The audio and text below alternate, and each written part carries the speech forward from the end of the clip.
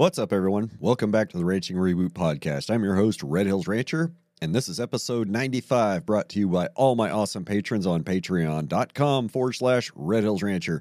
Check the link in the show notes if you'd like to show your support for the podcast.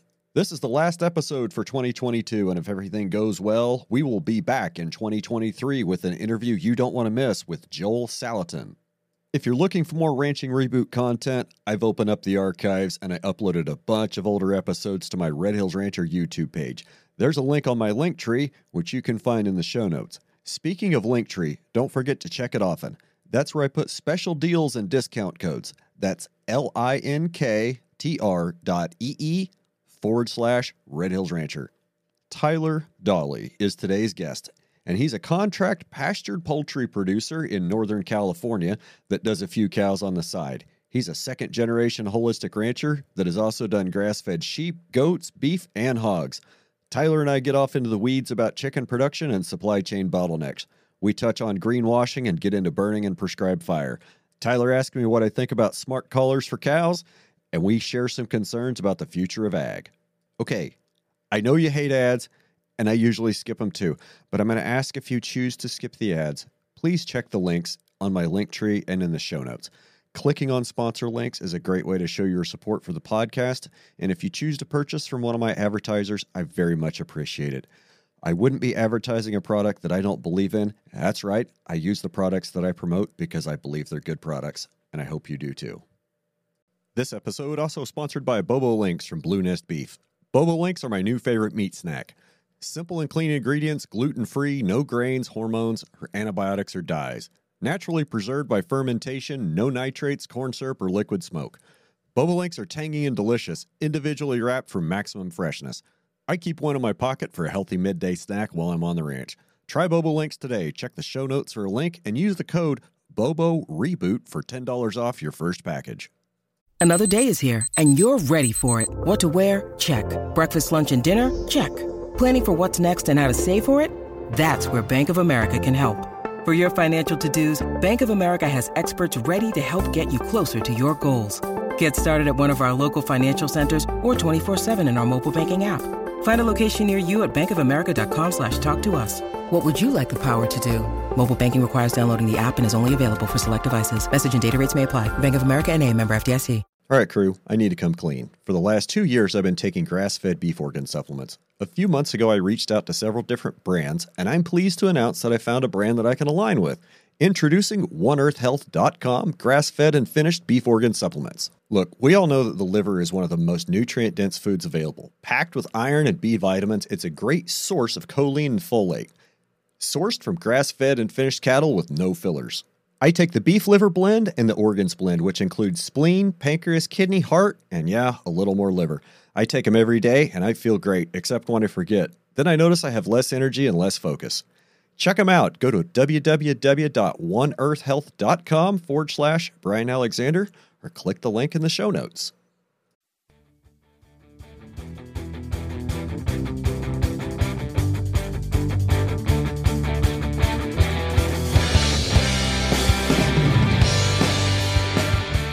Not going to miss a word this time, huh? Not one single word. How are you, Tyler? I am so much better. You even sound better. You look a little bit better. So, yeah, great to see you again, man. Yeah.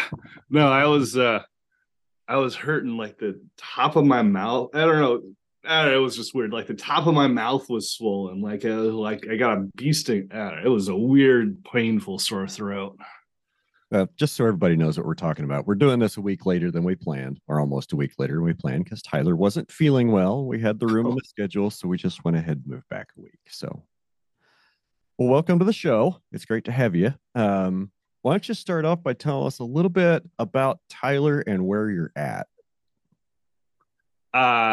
Sure. So I'm Tyler. We're Big Bluff Ranch. We are physically where we are at. We are in Northern California, so we're about 2 hours north of Sacramento. We're in the Sacramento Valley. We are just outside of the fertile grounds of where all the walnuts and prunes and almonds are grown, and we're not all the way up into the timber country where all the other fortunes are made. So we're right there in the middle of no man's land. And we've been here since about 1960. Grandpa bought the ranch then, and we've been kind of on an organic, regenerative, holistic management journey since the early 80s. My dad went to a conference with Alan Savory back in Like early 80s, back when he was 83, still 84, I think is when he was 82, 83, 84. I think is when he was around the West and the Southwest. Yep. My dad saw him right there at the very beginning. So I would have been, I don't know, 4th, 5th grade, something like that when he saw him. And so essentially that's all I've ever kind of known is how we've done that. And we've just been going farther and farther down that path. So we built lots of fences and put in lots of water troughs and water points. And we actually did do the mythical double your carrying capacity for the ranch, which was pretty fun. So bought another ranch for free or whatever kind of the fun saying is. Then that led us in the 90s to messing around with genetics, our beef genetics. So we started buying bulls from the Hatfields, Doc and Connie Hatfield, who were the founding members of Oregon. I think they're Oregon Country Beef at the time, and now they're Oregon Natural Beef. It doesn't really matter, but they were short, wide cows, and we started messing around with that and got pretty decent genetics for grass-fed beef. Not really meaning to, but we were trying to get low supplement on our cows. We were going for the least cost production, so we didn't want to buy winter hay. We didn't want to buy supplements, so we didn't have to. So we were trying to fit the genetics to our environment. Well, that only makes sense. Right. Yeah. It was just cows, grass, water. If you're kind of adding all that much more to that equation, you're probably making it harder than it needs to be. I would agree. Then we tried to, then Michael Pollan wrote an article in 2000 or 1999, 2000 called Power Steer in the New Yorker, I believe it was. And that really was the beginning of the grass-fed beef movement. People knew about it before then, but he really blew it up, where he followed the life of one steer from weaning through backgrounding. I don't remember exactly what, through the feedlot and the processing plant, and freaked out a lot of people about that process. And this is when a lot of people were like, hey, and at the end of it, his alternative was a grass-fed beef. He bought a steer from someone and put it in his freezer and was like, oh, this is amazing. And so that... Let's be honest. If the general public knew everything that happened to that steer after it left the pasture, between the pasture and the plate, that's why veganism is winning. Right. Let's be real. That's why they're winning, is because of the production practices, not just in feedlots, but in hog and chicken barns too. Right. Yeah. It's no one wants to know how the sausage is made. All they want to do is eat it. Right. So anyways, we started doing grass-fed beef. I was at farmers markets with our grass-fed beef in the 2000s. We tried grass-fed lamb, grass-fed goat, which was great from a production standpoint because we have lots of hills and we have lots of brush, but not many people eat it, and they are a full-time management deal. Like, you don't kind of passively raise those guys. You're paying attention to them a lot, and we didn't have the capacity to raise them the way we should. So we got out of those guys. We tried a little bit of chicken, and we did a good job by the chicken, but we ended up hand processing them, scalding them over the kitchen sink, so you had the wet chicken feather smell, wet chicken manure smell in the house. So my mom was like, no, everybody loves chickens until it's processing day. Exactly. So we're like, okay, new rule, 4 legs only. So we we got out of chickens, and we're like, well, the only thing left is pork, right? So we went into pasture pork. Well, not knowing what we didn't know that, we did know we had a lot of wild pigs around, but we didn't know that wild pigs, you can train pigs to electric fence. I absolutely don't deny that. But when you get a wild boar who backs up about 50 yards away, goes at a full sprint to like zip through that electric fence to get your domestic sow in heat, like it doesn't really matter. There's not a whole lot that's going to hold that back. No. So our domestic pig program was just basically half wild pig. So that probably didn't turn out well. No, it really didn't. The genetics were weird. Their personalities were weird. So anyways, got out of pigs, and we're like, well, let's get back. What do we get back into? Everyone else was around with beef. No, still is the case today. No one is valuing the beef correctly. So you're just like, there's no way you're making money at this price. You are losing money. But no, they don't even know that. So anyways, the only thing that was left was chickens. And we're like, well, no one's dumb enough to do chickens. We're kind of dumb. So let's do some chickens. So we got into it. We got up to about 1,800 head a year processing on farm, reached a point where no one would answer their phone anymore when it was time to process them. Kind of like you just said, processing chickens. Everyone loves it until you start processing them.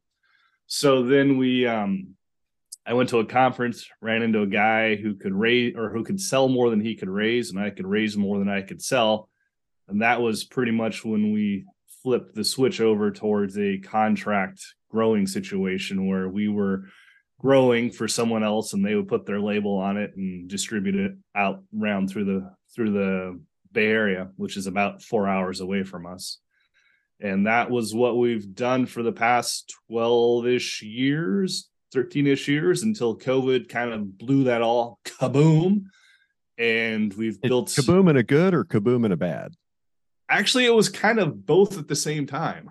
Okay. Well, first, it was a bad kaboom. So our big 10-year-old contract went away. But then it went kaboom in a good way because we picked up another contract without missing a harvest, which was just unbelievable. They wanted more chicken for more money. And we're like, whoa, all right. And but then they went kaboom.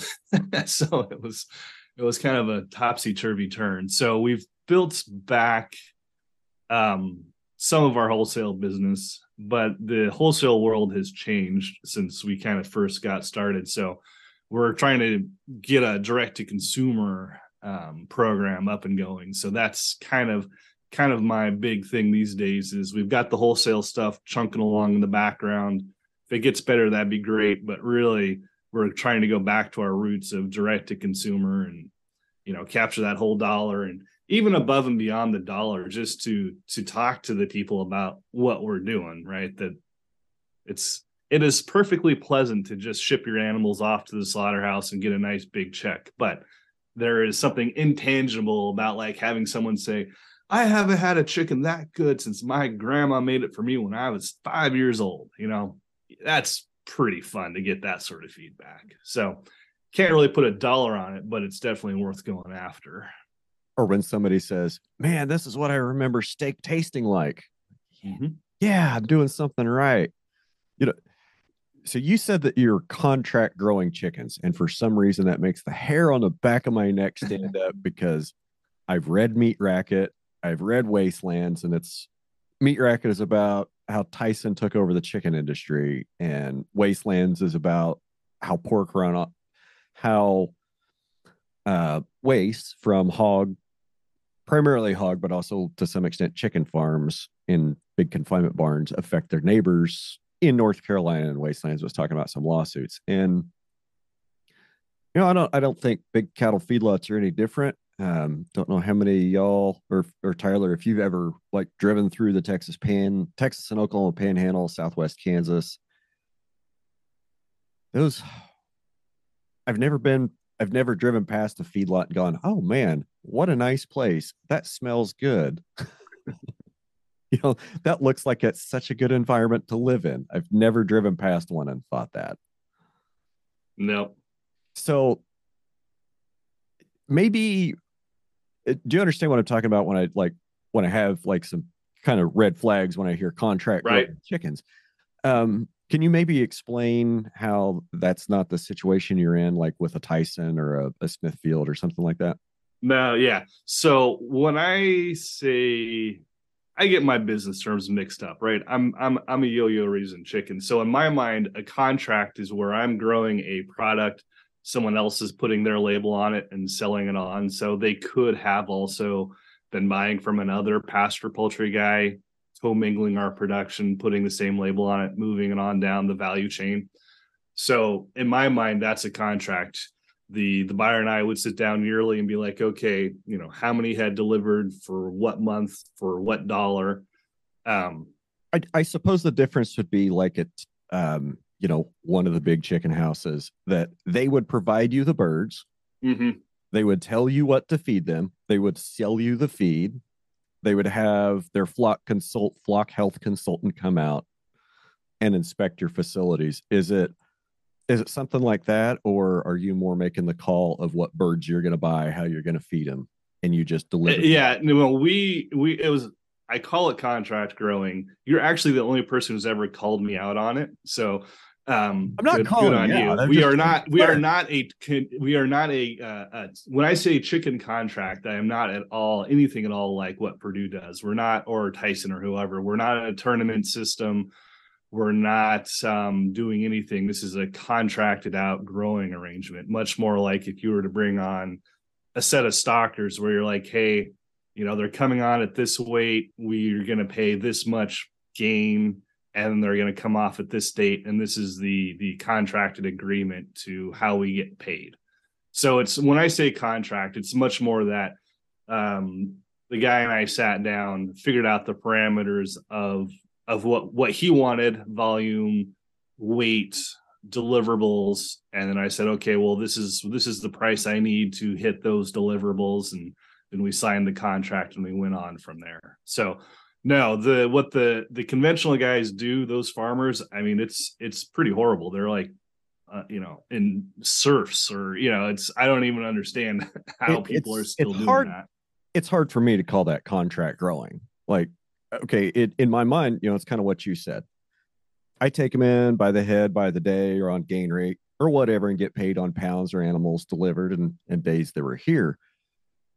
And I guess that's kind of still the model in a hog or a chicken barn. But when the big company, I don't really want to get sued, which I might someday, but fucking Tyson. So let's just say Tyson, because they were, there's already been a book written about it. They provide you the birds, they provide the feed, they provide the veterinary technical assistance. They got a guy that shows up once a week to tell you how to run your barn, and you're there every day. And then they tell you when they're going to drop them off, when they're going to pick them up. Like, so what is, in that case, like, what is the farmer's actual responsibility past making sure those birds stay alive for 3 months and there's as many of them as possible? It's not a good production model that gives any sort of thought to the actual welfare of the animals, what kind of, how they're living, or really the welfare of the workers that have to work there. Yeah, no, it's not good. I would say that the economic incentive is for a cheap protein source, and that I am actually very far removed from that world, but I could see how, if the economic incentive is changed to something else, like for instance, the chicken industry has reduced their antibiotic use by some large percentage. And that is all driven by consumers, that somehow the consumers, like, I don't want super bugs, no more subtherapeutic or antibiotic use. And the big chicken companies didn't really want to go down that route, because it's easier when you can crack open some, antibiotics and you're good to go. But that the consumer demand was so strong, and is still so strong, that they are having to figure out how to go antibiotic free, not because they want to, but because that's what the market is compelling them to. So there are ways where I mean, I don't know the answer, but I can see that if you had an economic incentive different than what there is out there now, that this tournament system could, which is what they call it. So when they harvest all of the barns at the same time, and that each grower is graded against each other. So some are above average, some are below average, and depending on where you rank, you actually will make a little bit more or make a little bit less money. Not 100% sure how it works, but you are being graded and compared and competitive, incentivized against your compatriots here. And that's, that sort of, and they need every penny they get. So they're extremely motivated to do these sort of things. So if you make the goal different and they get paid an extra penny a pound to do, I don't know what the goal would be, but that whole tournament system is good. It could be used for good instead of evil. But there's no one driving that. There's no incentive for that right now. You hit on something about, cheap protein and cheap food. And I've been thinking a lot the last month about the economics of food production and labor versus inflation and land acquisition cost and, other input costs. It's really difficult to kind of square agricultural production in a large part of the country because of the high land cost and input cost. Oh man, wow, what the hell was I going with that? And they're only getting worse. I said it on Just Nad's podcast the other day. I can raise the question: have we reached peak Earl Butts? Like, have we reached the peak of get big or get out, where there's very little room to grow bigger anymore and take on more debt? That it's time for some of these operations to start maybe shedding off pieces to and give a younger operator an opportunity to start up. I would certainly like to think so, but that does not at all seem to be the trend for all the big operations I see around here. So down in the valley from us, that our part of Sacramento Valley, the actual fertile part of the Sacramento Valley, is just going into tree crops left and right, and that they're only getting bigger. There's not more mom and pops starting up. What's happening is the mom and pops started up 20 years ago, and their 10 to 20 acres of walnuts aren't big enough, and so they sell out to someone else who has 5,000 acres, and it just happens all the time. You drive down the road and come down the road again a year later, like, oh look, it's now owned by Crane, or now it's owned by whoever, and it's just, to me, it feels like the consolidation is still happening, and that it feels like that what's happening is that if you are an innovative, driven, young agricultural person, that if you want to operate at any scale, you got to work for these big guys, and they'll give you a production unit or something like that. And within the umbrella, you can innovate. I'm not saying that that's the good way, but that's the way it feels like it's happening right now. And I can see that. What's more valuable, the walnut crop or the long-term water rights that are guaranteed by having a tree that takes 30 years to grow?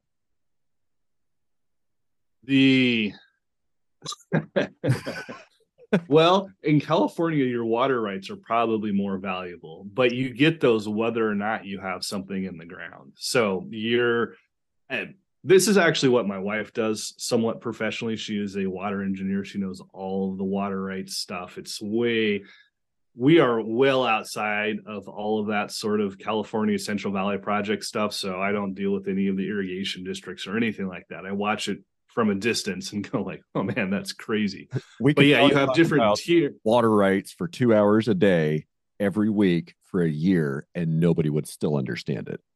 And it's probably true. So yeah, it is silly to be putting in so many permanent crops in California with the way the water rights are structured and with the way the water's falling out of the sky.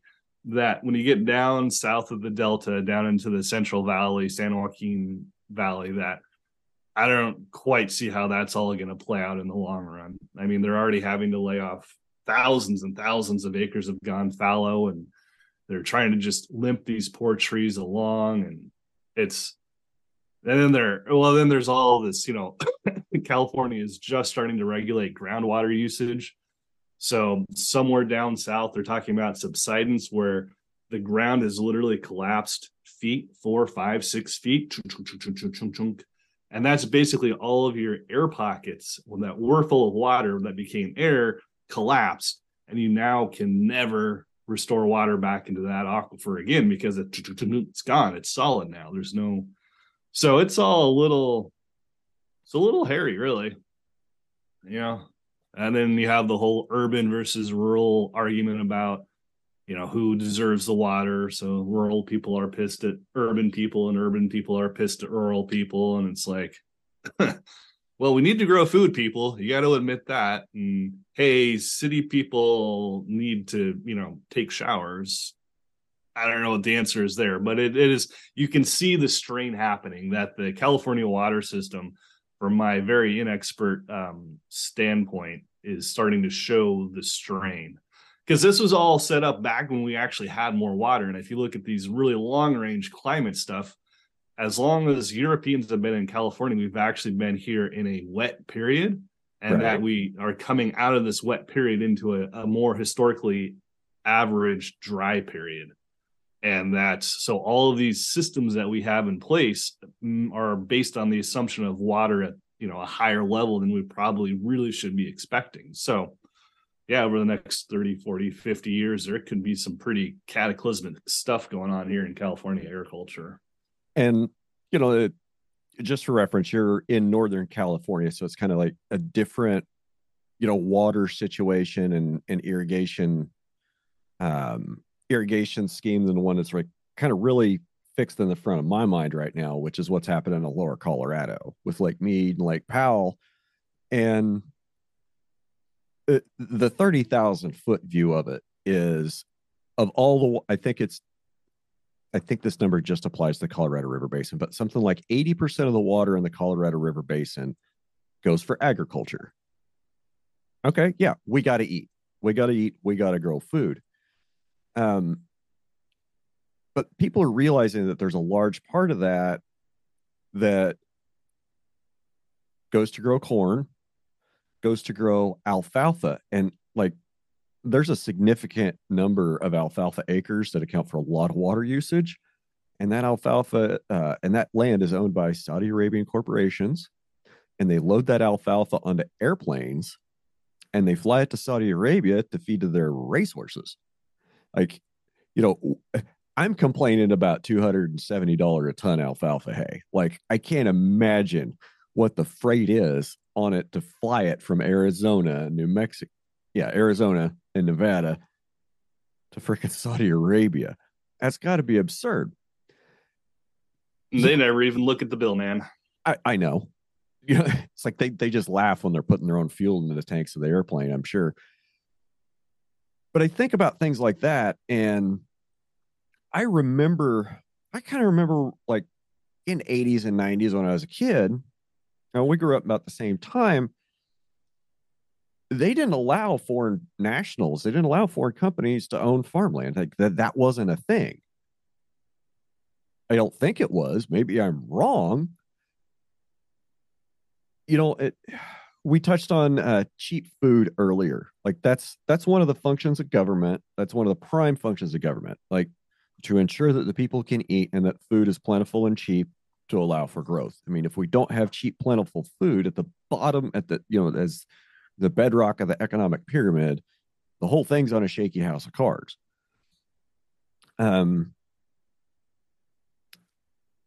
So there's problems in agriculture. Like, we talked about just a few minutes ago, with feedlots and chicken barns and hog barns being kind of representing what I feel some of the worst of the industry and some of the worst animal husbandry practices that we can even dream up. They don't want to know how the sausage is made. They don't want to know how the bacon's made.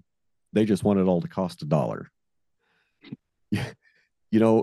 I can remember not too many years ago, my wife went to the store and brought home like a bag of chicken, like a 2 or 3 pound bag of chicken for $2, Mm-hmm. $3. It was like $1 a pound.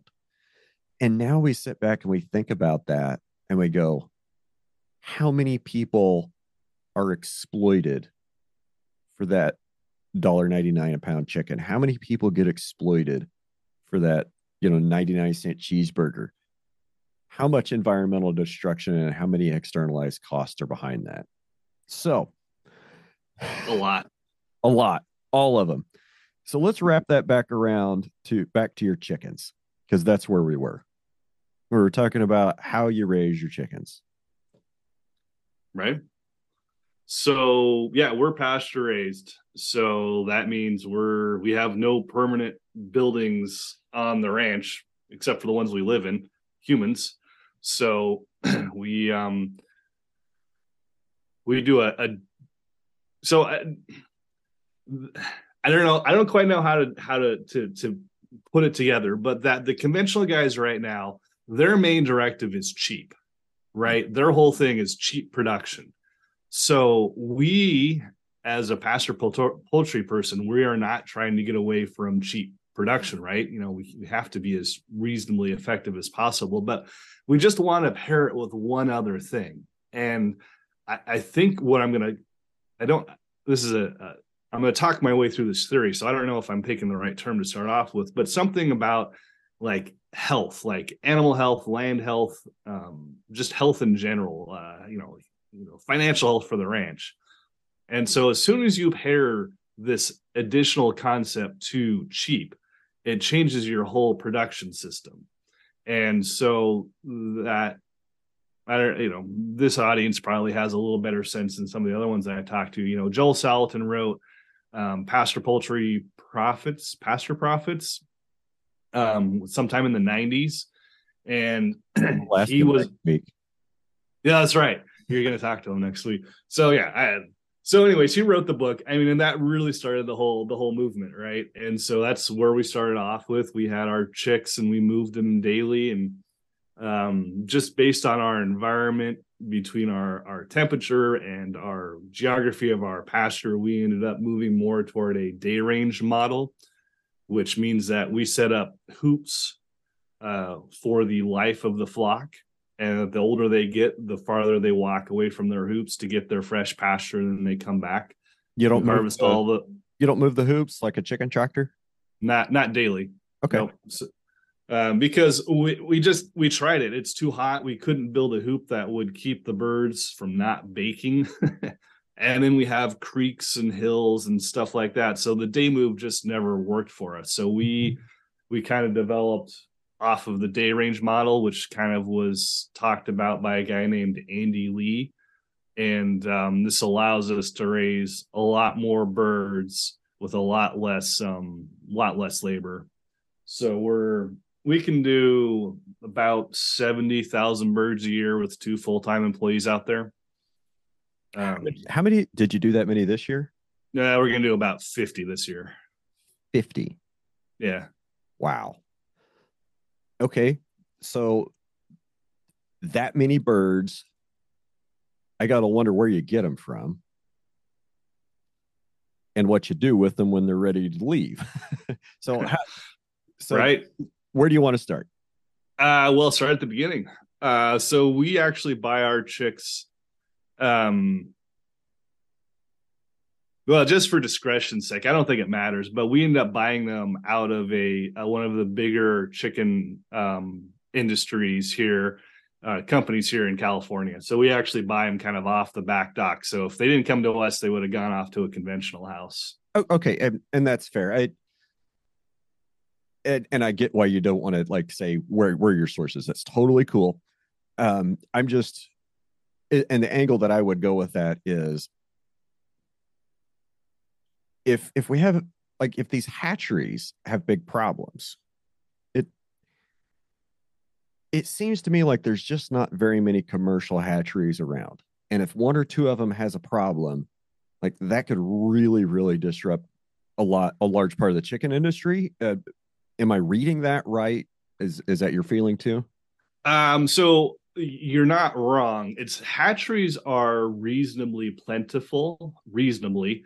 What really is limiting is egg supply. So there are only 2 or 3 or 4 large fertile egg suppliers that ship out eggs to all these hatch. So, if you have a hatchery nearby, very likely that hatchery does not have its own breeding flock. It just buys in fertile eggs, puts them in the incubator, and hatches them out. So I know that there's 2 or 3 in California that do that. They just buy in fertile eggs, hatch out, and ship, which is totally fine. But it's so you feel like you have a lot of hatchery options, which may or may not be true in your area, but you probably don't have a lot of fertile egg options. I can't remember the name of the company, but there's one company out of like Alabama or Arkansas that ships 60-70% of the fertile eggs in the US for all the Cornish cross. So, if you're really talking about trying to come up with a diversified, solid, decentralized chicken genetic situation, anything that has to do with the Cornish cross chicken, which is 99.8% of the country, you can't really do that in a backyard. That the amount of genetic line breeding and cross breeding and back breeding that goes on, it's insane. There's no way that a small scale person can do that. What you could do is you could go to one of the more heritage breed, which would be a dual purpose, like New Hampshires or Rhode Island Reds or Delawares or something like that. But then all of a sudden you're leaving behind a ton of performance, like weeks and weeks and weeks on your grow out, which translates to dollars and dollars and dollars per pound when you're going to retail. So is it better? Yeah, but no one's going to pay for it. We've got a couple big white Cornish crosses in our little chicken flock. We have like 29 yard chickens, and they're all mixed up, crossbreed. Some have actually been raised from eggs, which I think is an important point because, if there's one hatchery in the United States or one fertilized egg production place in the United States that's like half of the Cornish cross chickens on the commercial market, like the red flag people, like that's not great. So we're just like I'm trying to do with my cattle, trying to develop a breed that works in this environment. I've really been encouraging her to try to, keep back a rooster, keep back the good hens that are performing really well and that aren't always right up trying to get food at the front of the line that, that stay out and work. We've got some pretty decent chickens. We've got one that's red orange. He's a crossbreed mutant weirdo, but he makes really good, he's a good rooster. I think he's 3.5. And the Cornish cross that we got as like, as a chick in the spring is twice his size now. Like, oh yeah. But the Cornish cross, they're not as fast. I mean, he'll go out farther than the others sometimes, but he's big, fat, slow, and dopey. Like I'm just waiting to see a coyote come out of the brush and just snatch his ass and take him away. But hasn't happened yet. Hopefully we'll get to put him in the freezer in a week or two. Yep. So that leads me to the other question. If you got 50,000 birds, I'd hope you're not doing all those in the kitchen. If you are, it probably takes more than a day. No. We at that scale. So there is something under 20,000 birds. The USDA kicks that inspection down to the state level. Each state has their own levels of inspection. So you can process, depending on your state regulations, up to 20,000 birds on farm. But at over 20,000 birds, you have to be USDA no matter what. So we've been going to a USDA plant for the past 10 years, something like that. And yeah, we're knock on wood, we're kind of professional at it now. That mostly what you see guys doing is they'll have plastic crates, with the top open, you put your birds inside of it. I don't know if you've seen those. You see them pheasant guys will use these fairly often to carry pheasants around. We've upgraded to what they call coops or modules, depending on your part of the country. And it's a 4-foot wide, 8-foot long by 5-foot tall metal cage that has 10 doors on it. Each one of those doors holds 25 to 30 birds, depending on weight and age. We've got a 6,000 pounds 4-wheel drive forklift, and we load that thing up, and then we stack it on a semi trailer, and we load up about 3,000 birds at a time and on our semi trailer and ship them on off down the road. That's like 20 some truckloads of chickens. Yeah, something like that. That's a lot of chickens. That's a lot of biomass. It is. Well, I mean, chicken. So I couldn't do the math quick enough, but your average, our harvest weight is about 6.5 pounds live weight when we harvest these birds. So 50,000. So that's 300,000 pounds of chicken live weight. So that's, say, a grass-fed steer is, to make the math easy, 1,000 pounds. So that's like a 300 steer a year grass-fed beef operation, which is not small, but it's not huge either. So when I say 50,000 chickens, people are like, oh my God, and they fall out of their chair. But when you kind of convert it over into cow numbers, you're like, yeah, it's decent, but it's not like a huge operation. If people think 50,000 chickens is a lot. I mean, well, yes, compared to 29, 50,000 is a lot. But compared to what Tyson's already done this morning, and we're Monday, like it's noon on Monday. Oh yeah. No. Like, Tyson did 50,000 probably in the first half hour this morning. Probably more. Yeah, 50,000. So a conventional barn, depending on the size, holds 20,000, 30,000 birds. Most conventional guys run 1 to 2 barns at least. So basically, and then they'll turn those barns over 4 times a year, I think. So, basically we are 1/2 of one guy's barn in one turn. I mean, we're nothing.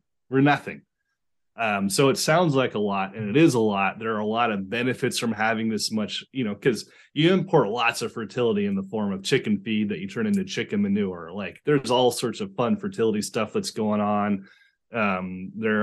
So we're doing lots of cool stuff with this chicken. But so on, it's just kind of, it's what scale you rank it on. Like, on the impact we're having on our land, yeah, it's pretty awesome, pretty big. Are you ranking us on the production of like other pasture producers? Yeah, we're on the bigger side. Are you ranking us on any sort of scale of conventional operations? We're nothing. So our processor that we go to, they process 50,000 birds a week, and they are a pretty small scale operation where they do most things by hand. So that means that for a processing plant, kind of the minimum viable size of a processing plant, we are less than 1 week's worth of work for them. So another fun way of spinning that, which is where someone always goes to if you're in the direct marketing world, is like, well, processing, right? Processing is the bottleneck. How do you get them all killed? How do you get them turned into saleable product? Well, in California, we have 2 processing facilities. There's the one we go to, and there's one other one. There's a third, but it doesn't really work out. And so that there is a capacity there. Like, when I was doing 70,000 birds a year, I basically maxed out our current processor, that they didn't have room for little people, because I was bringing in a whole bunch of stuff for a whole bunch of birds for our client. You're so bringing a truckload every other week. Truckload every other week. At that point, it was going to be a truckload a week. That was going to be, 3,000 birds a week, something like that. So anyways, you want to get into owning your own processing plant. Everyone always says this, on-farm kills the way to go. And I'm not going to debate the whole like logistics of it or the economic realities of it, but just to know that to keep the doors open, you need to basically process, people are going to argue with this, 3,000 to 5,000 birds a day. So you need to be able to produce and sell 15,000 birds a week, kind of minimum, to open your own processing facility. So well, let's call it 20,000 times 50 weeks. So you're looking at what, 1 million birds a year to open your own processing plant. Yeah. Just to keep the lights on. Right. And we're doing 50,000 birds. So there's another scale to drop this all onto that, you know, if you're really nothing unless you're doing 1 million birds a year. Kind of like you're not a whole lot in the cattle business until you're doing 1,000, 15, 2,000 head. Right. I mean, well, even at that scale, so I think weekly cattle harvest is something like 640 to 660,000 head. So yeah, I guess until you have your own feedlot of about 100,000, you're kind of a small player in the beef industry. And, you know, puts it in perspective, guy with, you know, 120 cows or a guy with 50 cows, you know, we're kind of a speck of dust, and it puts things in perspective. Right. I mean, we're super important dust. I mean, not to like denigrate where we're at. I mean, we're very critical to the whole system, but it does kind of, and this also circles back a little bit to the economic incentives of cheap. You only get cheap by getting big, right? So that's kind of why everything's gotten big. So that's, you know, to some degree, that's how, yeah, that's just how it's worked out. So we don't really want to get to necessarily be a 1 million birds a year. That sounds like way too much work, but you know, 50, 70,000 birds a year, direct to consumer, making people happy, sharing the good word about all the fun stuff we do. That's okay. That'll make a pretty solid living for me and my family. Okay, so at 50,000 a year, that's, you know, that's your contract growing situation. Let's circle back to your direct marketing channel and direct to consumers. I get the impression you're trying to spin that back up and build that back up. Give me an idea of how many birds a year you think you can move through that pipeline and what your customer base is like. I think, well, our last contract grower we were growing on contract, was selling about 1,000 birds a week through their online site. So that's my entire market research there. I was raising the birds. I knew that they were selling about 1,000 of them a week through online. So boom, that's kind of to some degree why I picked the number. I want to do 50-ish thousand birds a year direct marketing, because I know someone who was doing it with my birds from right here in California, sold to mostly California consumers. So that's, and the market's only grown. I mean, the more you talk to people, I mean, the only sticking point to pasture poultry is that it's so expensive, because people don't expect chicken to be expensive, right? Chicken is cheap. Whether or not that's true, it's not.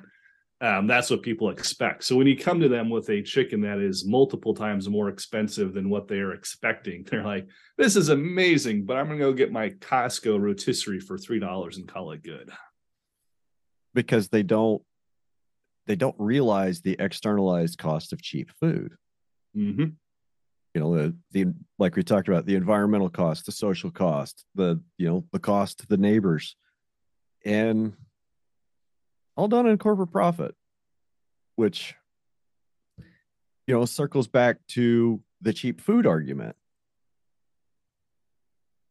And let's we'll run away from that can of worms, but I've been thinking that there's just no system of economics that adequately addresses the labor and energy requirements of food production over the long term. Well, you might be right. There's probably a reason why there has not been a long-term sustainable civilization yet. All right. You got cows? We do. Yep. You said you do grass-fed cows. Yep. So what's that like? They're basically a hobby at this point. I mean, I grew up doing cow calf. You know, that's kind of my spirit animal. You know, if people are always like, well, you must eat a lot of chicken. I'm like, I do, but if you give me a choice, I'm going with a steak. It's like, or wow, that many chickens, you must really love them. I'm like, cows are more interesting. They got personality. luckily the guys who take care of the chickens think I'm complete nuts, and they love our chickens, and they're always telling me the goofy stories that the chickens do, because you need to have that sort of relationship with your animals. So Right. it's they're they're better chicken people than I am, apparently. So yeah, no, the cows are good. I mean, so the ranch we're about 4,000 acres, which in this neck of the woods is about half size. We should, to be a true cow calf operation, we probably need about 10,000 acres of this sort of country. So we're always, part of the reason why we're doing all these weird things is because we've always been looking at how can we value add to the production here, that for whatever philosophical, ethical reason, we never went to rent more land. We never, because around here, a lot of people, we're in the valley. This is what they would call winter grazing ground. And then they ship their cattle up into the mountains, up into the Klamath Basin, or up into the Sierras for summer grazing. We just never pursued that for whatever reason. It just wasn't something we chose to do. So it's always been, what can we produce here on these 4,000 acres, and especially when I came back from college, like, oh, well, now how do we make a ranch that can barely support one family, support two? And that's where all this value added direct marketing stuff has been coming along. And that's one of the nice things about chickens, is that you're not actually limited to your land base, that you can actually buy in your outside input, right? You're buying in the grain. You can grow the chickens, so you're not really limited to your fertility. So that's one of the things that has been really great about chickens for us, is that we've been able to grow more chickens here than probably than we could ever grow beef anyways. Right. So you've been able to, I'm not saying that very coherently, but we can grow more chickens than maybe we could ever grow beef. Yeah. Something like that. I think that makes sense. I think, chickens are a more efficient converter to begin with. But chickens are kind of right up at the top of the efficiency scale for conversion of protein to pounds of meat. Not far below them is going to be, hogs, and then sheep and goats, and then kind of towards the other end is going to be cattle. And, since they are such efficient converters, I start to, the place that I kind of always end up in my mind is inputs. Always think about inputs. And last guy I talked to that was kind of in your neck of the woods, I think he's on the opposite side, like 2 hours the opposite way of Sacramento from you. He told me that 70 something percent of the corn that they need in California for animal production has to come over the mountains. And 50,000 chickens needs a lot of feed, but compared to, I don't know, Harris Ranch or just one feedlot, you use almost nothing. Are you concerned about the price and availability of grain for your chickens in the near future? Yeah, I mean, it is our hugest input cost. I mean, for instance, so we are certified organic. We are also a no corn, no soy operation. So our feed cost has gone, we were at, plus or minus $600 a ton about, probably 16 months ago now. And right now we're at about $1,000 a ton. So that shows up. That's a real number that shows up on the price I have to charge customers. Part of the reason why our wholesale hasn't been growing as fast as it could is because we're probably $1.50 more expensive because of our feed price. So yeah, it's certainly something I'm worried about, and it is really the true Achilles heel to any sort of poultry operation, pastured or not, is that those are outside commodity prices. They're influenced by world events, the whole Crimea thing in Ukraine. And so, if you look at, and I don't have the numbers to prove it, but logically follow me down this rabbit trail here. If we internalize all those externalized chicken feed costs, so if we actually pay corn what it costs to grow it in the Midwest, if the soy cost is actually what it costs, if somehow we we pay the chicken grower, the contract guy for Tyson or Purdue or whoever, a real living wage. We somehow account for the dead zone in Mexico. I don't know how you do all this stuff, but you account for all of that. Don't forget soil erosion. And soil erosion, right? Yeah, right. Yeah. And all the other ones I'm not even thinking of. Now you put all that into the feed, into the chicken cost. Do you really think chicken's going to cost $3 a pound or $2 a pound? There's no way. I don't know what it's going to be, but it's going to be way up there. Now you take that same sort of idea and you apply it to grass-fed beef, where you've got grass, you got sun, and you got cow. Yeah, there's some more, but I mean, that's pretty much it, more or less. So chicken actually is not a cheap protein. It's not. Chicken should not be cheap. The only reason it's cheap is because of the way the farm bill is set up, the way the economic system has been set up, and that really chicken. I don't know why. I can't remember why I went down this rabbit hole. Chicken should not be cheap. So one of the I really should figure out which president said this. One of his presidential slogans was "a chicken in every pot." As in, like, hey, prosperity. If you have a chicken in your pot, everyone is happy, healthy, and wealthy. Well, us modern people are like, well, chicken in a pot, big whoop. Well, the thing was, back when that slogan came into being, that not everyone had access to chicken. Chicken was a special thing. That chicken Sunday roast dinner was a big deal. That's why you had chicken on Sunday, because that was the crown jewel of the week of your dinners or your suppers, depending on your part of the country. Right. And so when the president was promising a chicken in every pot, that was to some degree the beginning of this whole cheap chicken idea, that they took a very expensive, loved and expensive and loved protein and made it accessible to the masses. And everyone's like, oh, I can now eat, like, this is like getting caviar for free or whatever. It was a cheap way, or not a cheap way. It was a way of making people love the politicians and getting them reelected. So that's a little bit of a political conspiracy theory there, but to some degree, that is why chicken is cheap, is because 50 years ago, some president wanted to be elected again, and congressman and blah, blah, blah, blah, blah. So I'm not really a political conspiracist, but there's definitely some machinations going on behind the curtains to keep chicken at the price it is now, because it shouldn't be this cheap. I would definitely agree that it shouldn't be anywhere near as cheap as it is in a grocery store. And I think our beef price has to come up too. And that was something I think you mentioned earlier was, where did I make that note?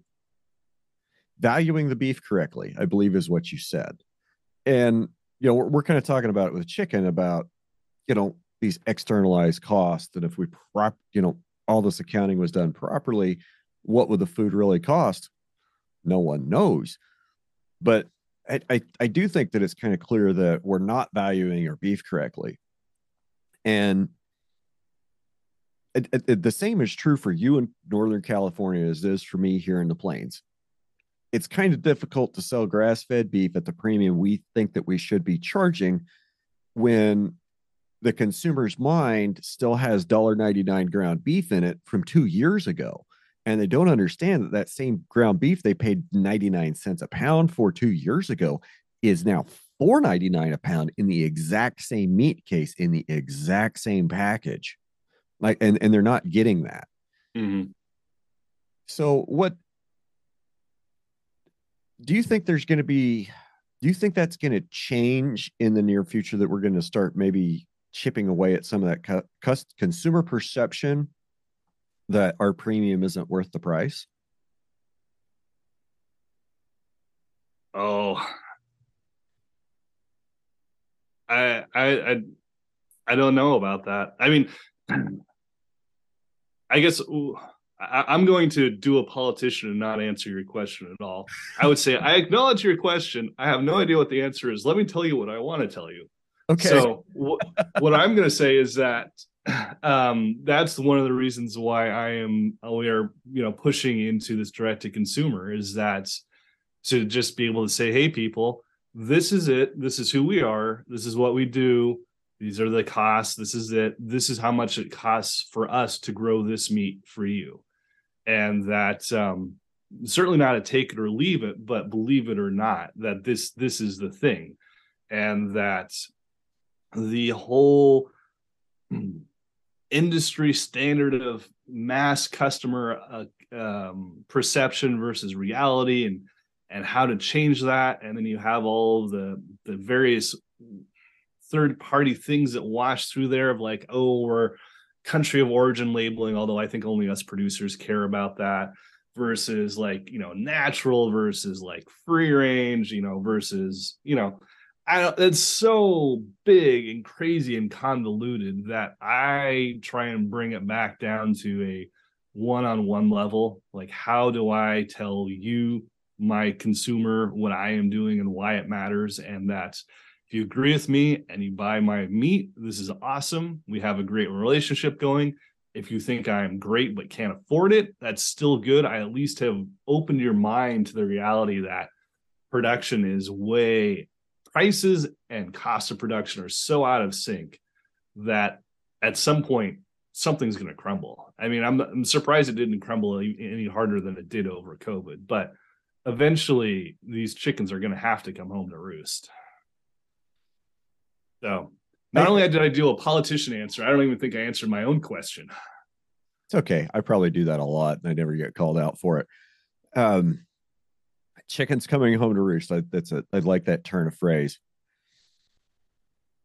So how concerned about greenwashing are you of labels? Because you did say that, you raise organic, non-GMO, no hormones, no antibiotics. And I'm asking that from the perspective because, the other side, the production side, the animal science side that's relying on science and needles, they'll say, well, if it's 30 days post-injection, there's no antibiotics in it because it all processes out of the body. Well, does antibiotic free mean there's shouldn't be any in the meat, or does it mean there's never been any in the meat? What do these things mean? Yeah, greenwashing,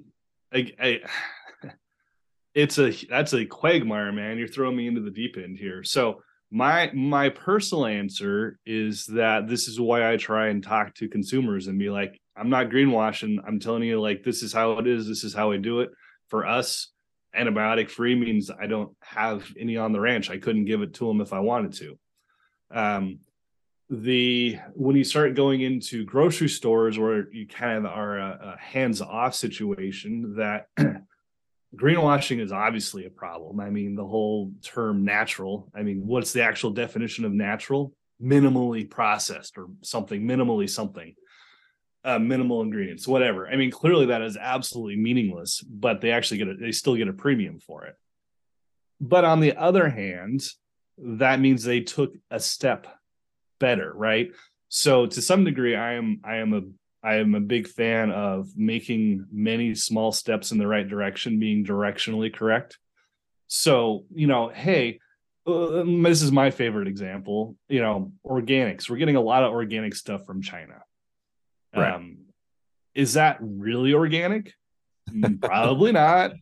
But is that pseudo organic China or organic stuff from China? Is that better than the conventional stuff from China? Probably.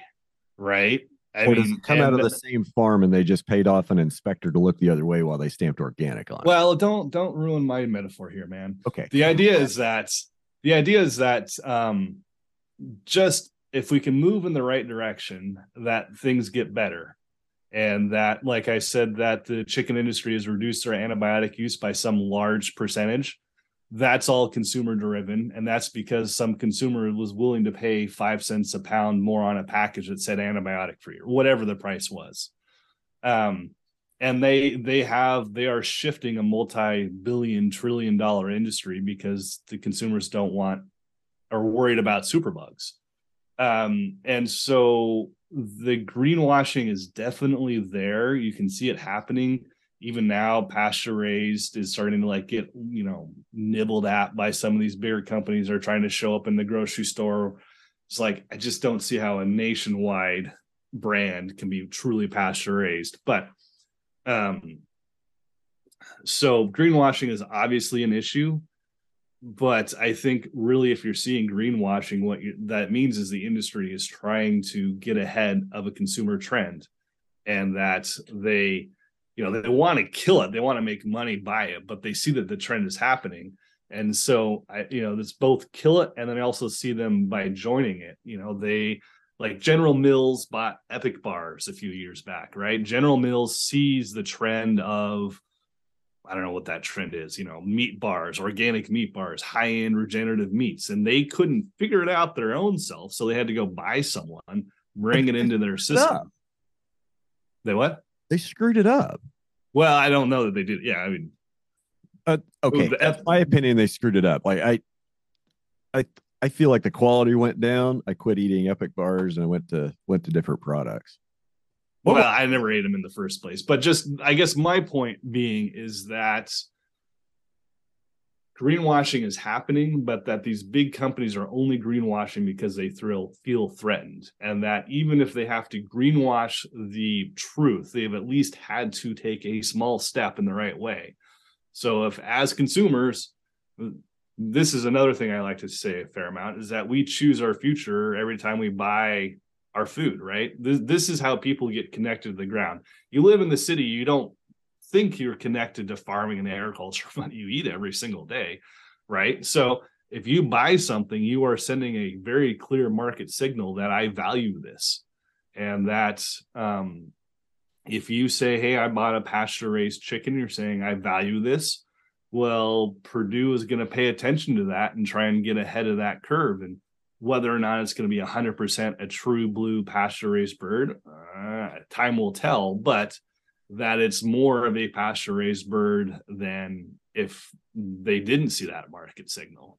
So I'm not saying it's perfect. I just like the trending in the general direction. Drive consumer knowledge. Hey, pay attention to this, vote with your dollars, and these big guys will eventually turn their course and follow us where we need to be. The thing that's going to worry me is when like USDA comes out with a definition of what a pastured bird is, because like they'll eventually, if they do, they'll have to come out and say something like, well, a pastured bird means that it's never in confinement for more than this many hours a day. It's not not on a roof for this more than this many hours a day, that it's got a minimum of the whole pasture area is X square feet times Y birds. Right. Yep. And agriculture is very vast and varied.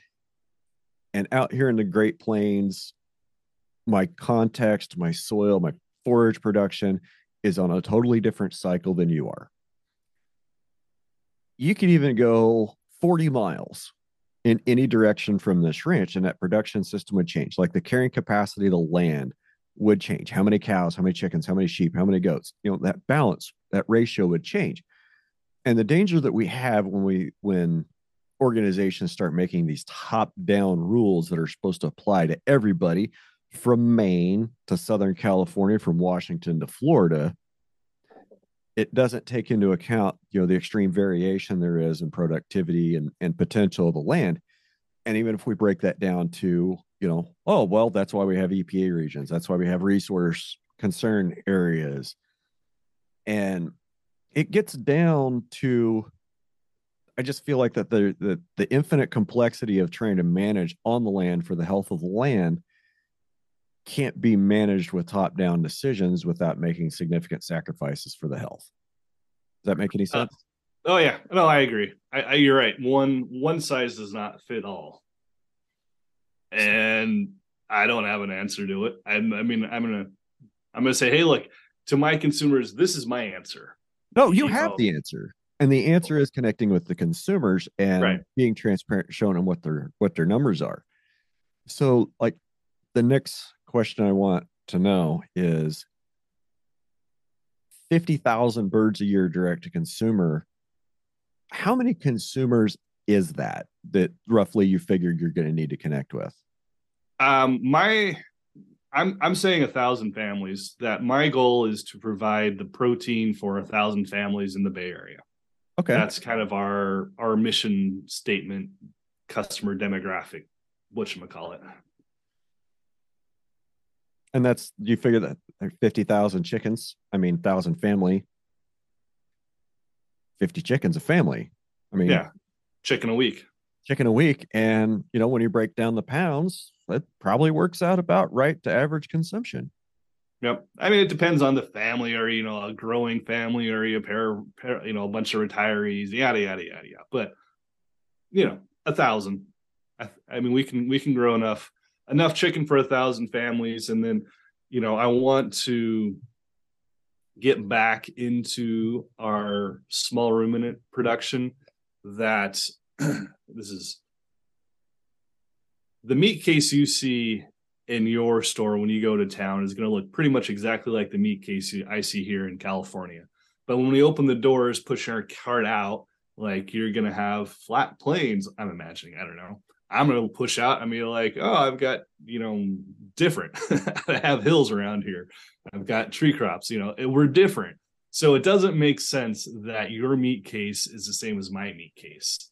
And that it more specifically here in California, we're a Mediterranean climate. So we have cool, wet winters, hot, dry summers. So if you look at our production curve, we spike in the spring and tail off through the rest of the year. Now, if you look at a small ruminant production that spikes at pregnancy and then lactation, and then you can dry them off for a couple months, and then pregnancy starts all over again. So if you layer those two production cycles on top of each other, Mediterranean climate is perfect for small ruminants. That in California in the 1940s-ish, there were more sheep. Oh, got to get this right this time. I said it wrong in the last podcast and I got excoriated. In the 1940s, there were more sheep in all. No, crap. No, there were a lot of sheep in 1940. There are no sheep now. And right now in Tehama County, my Tehama County, there are basically no sheep. And so that the old timers knew how to grow animals here. Like, well, this is great. We can grow amazing goats and sheep here. Like, we didn't really have buffalo here in California. Yeah, there were some. We had some big elk, but those also a grazer or a browser. And so it's kind of unnatural to have so many beef here in California. We really should have lots of goats and sheep.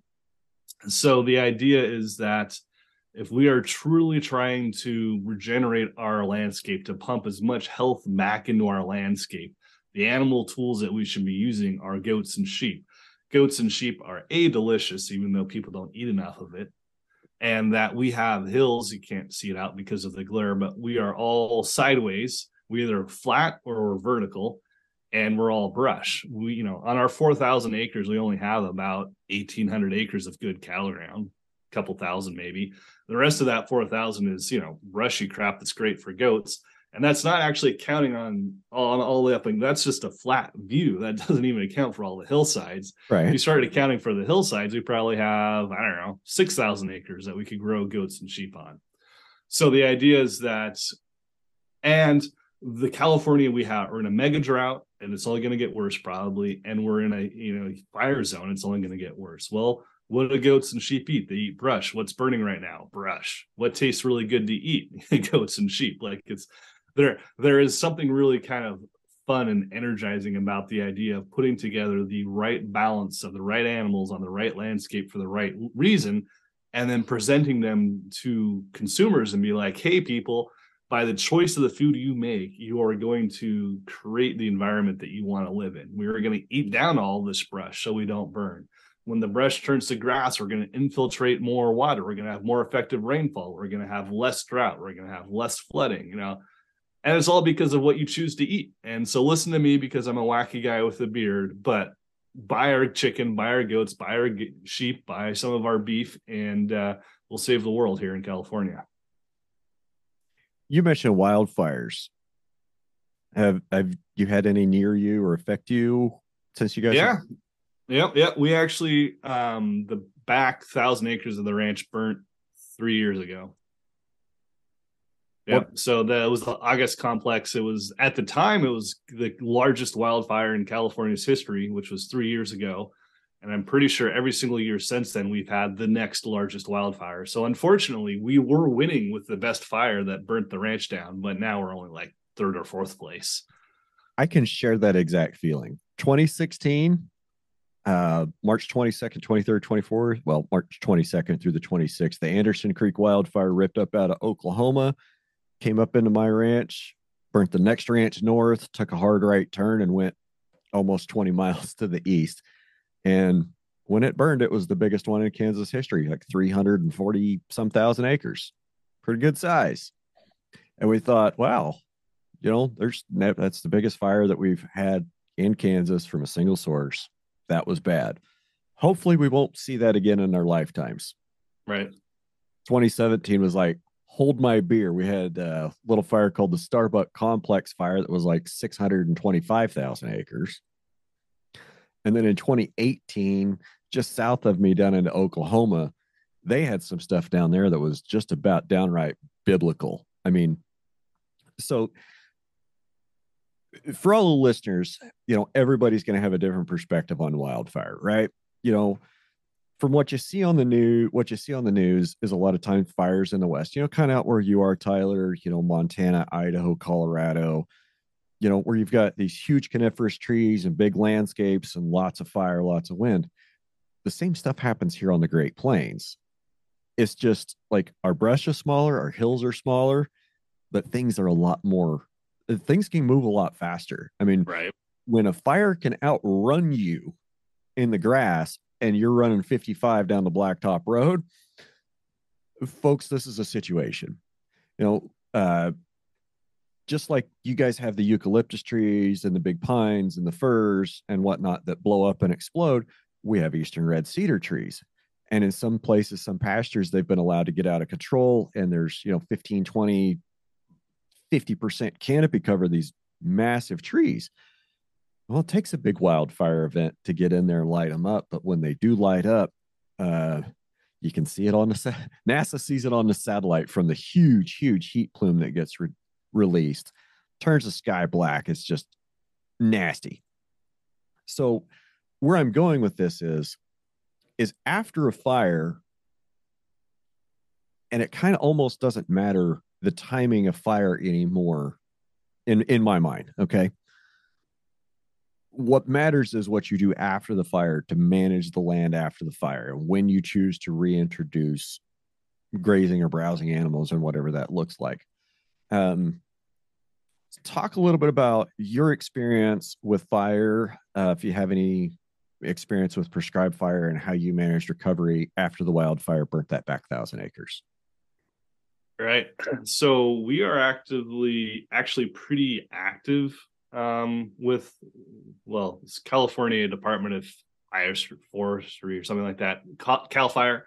We work with them a fair amount. We do as much as we can, prescribes burns in the winter. I think things are changing, but it actually, that you can't obviously do a control burn in the summer because no control possible. So you can only do control burns in the winter, and you can only do a control burn when the fuel load is dry, but the ground is wet. Well, those specific conditions actually happen a fair amount, but it only happens in a weather condition where all that smoke settles into the valley and then goes down into the city. So the Air Quality Control Board never lets these decent sized control burns happen because basically it'll smoke out the city.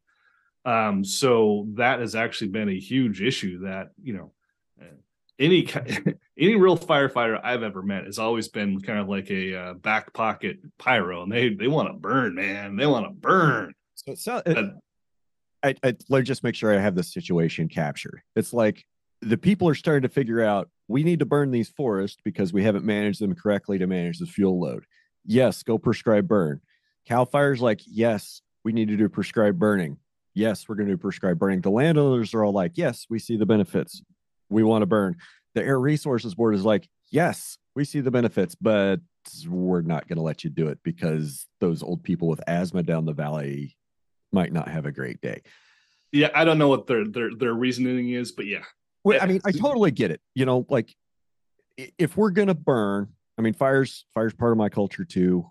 and farther east in the Flint Hills, where they have more of an issue because here when we burn in the Red Hills, we're so far away from population centers. Like, you know, we can burn an awful lot, not really risk of run any, major smoke risk. Over in Flint Hills in eastern Kansas, if they do it on the wrong day, they're either going to smoke out Wichita, Emporia, Topeka, Salina, or Kansas City.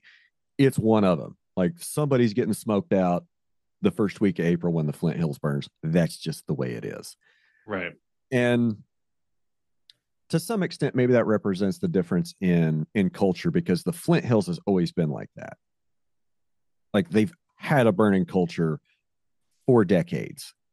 And even there, it's not enough. Like even in the Flint Hills, they're losing the battle against invasive herbaceous vegetation and brush and whatever.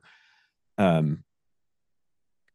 the people that are downwind of them have always been a little bit more accepting of the smoke. And there's been, in the last 15 years since I've been aware of it, because my work with the Kansas Prescribed Fire Council and smoke management plans with the EPA, oh gosh, that was 2008, 9, and 10. The EPA has been trying to work in Kansas to get them to, similar problems like you guys are having out there in California. Like, they recognize we have a right to burn, and it's a critical thing, to maintain certain kinds of pasture lands. It's a critical thing to prevent the spread of invasive brush and habitat loss. But at the same time, it's difficult because they have to balance the needs of the many downstream. And if we're not burning enough, I mean, it's clear, even with all the policies, even with everything that we've, made strides forward in the last couple of years about raising awareness of prescribed burning.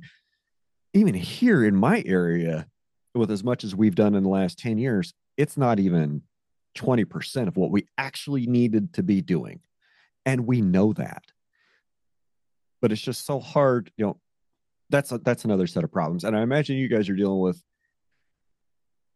an entirely different set of problems when it comes to trying to get a prescribed burn off and finding just the right magic day with the right weather conditions and the right smoke management conditions to allow you to burn without affecting anybody else negatively. But then maybe the other side of the coin is, have we failed in reaching our consumers and letting them understand our challenges and the tools that we need, the tools and practices that we should be applying more? Oh, I think the answer is absolutely yes. I mean, the only education that I know about as far as fire management, fuel management is Smokey the Bear. I mean, I can't think of anyone else, right? Like there's this whole propaganda system with the kid and the Smokey the Bear comes to the elementary school and, all that sort of stuff. And so I don't, I can't even think of anyone else who has a countervailing idea. It's like it's almost Smokey the Bear is the biggest problem than anything. So yeah, I don't know. There's got to be kind of some sort of not quite cultural, but some sort of like top down re-education process. I think it was it might have been something I saw come out of Oklahoma, or maybe it was something I saw come out of Kansas, but it was from one of the Forest Service, and it was a redo of Smokey the Bear. And instead of, only you can stop a fire, only you can start a prescribed fire. Nice. And we even talked about like trying to get that on books and matches or get that on a lighter, but we didn't think that that Forestry Service would be too happy about us using the likeness of Smokey the Bear saying, hey, go start fires. That would be pretty funny. It's responsible use of fire. And I imagine to some extent Smokey Bear was kind of necessary. And maybe it did do a good job of saving the forest that now we've got to go fight the other way to protect, bring back the fire, try to restore the balance. Maybe it's just another example of a short-sighted government program with the best of intentions. Oh, I think that's absolutely the case of, it seemed to have come into existence for a reason. But it was a knee-jerk reaction to a situation without real long-term. Because I mean, to go down another rabbit trail, us humans, we're really terrible at long-term situations, right? We don't think in 100-year, 200, 300, 400-year cycles. We're like, what happened yesterday? What's going right? And I think that's to some what's going to happen tomorrow. And that's kind of the problem with all these fuel managements, is that we just had a very short-sighted, like, let's, at least in our area, it was like, let's take care of the timber. We don't want the timber to burn down, so we can't have any wildfires at all. But no one really kind of started looking at, and I am not an expert by any means, so if there's any California fire expert listening to this, I'm sorry, I'm going to get this all wrong, but they talk about stems per acre, like how many trees per acre you should have, and that you can have, you could have 100 1-foot stems or 10-foot stems or something like that. So you're talking about the same stem area, just how it's divided up. Well, those 10-footers or whatever the right number is, like, they're going to be pretty actually fire resistant, because their surface area to volume ratio does not lend itself to burn. But those little tiny ones, that's basically upright kindling. That's just asking to burn. And the only way you can get the 10-10 instead of the 100 ones is by basically burning it. You got to burn them when they're small, or graze them when they're small, or do something to them when they're small. And then only 10 out of those 100 survive. That you don't actually, we have, through our management, we have grown this fuel system. And so that's one thing. And then also, that the cover, you mentioned cover, 50, 60, 70% cover, that right here where I'm sitting, I'm about 10 miles north of a very minor trail that they used to trail sheep from the valley back up into the mountains for the summer, and then they would trail them back down in the winter. And that it's called Elkhorn Ridge, and that it used to have grass up there. It used to be a good summer pasture. Well, I don't go up there very much now, but you go up now and it's just a whole bunch of manzanita brush and, like, digger pine litter, a foot deep. You don't see soil. You certainly don't see grass. And it's all because of all these big ass trees and brushes that have just grown over and shaded out the ground. Right. And so what the old timers used to do is that they would graze their way up in the spring, and the last guy down and just drop his cigarette in a brush pile here, there, and he would burn his way back down the mountain. And then in the springtime, he'd go right back up and hit all those little burn spots, because they were greening up fastest and earliest, and they would kind of put all the pressure on all the stuff growing back.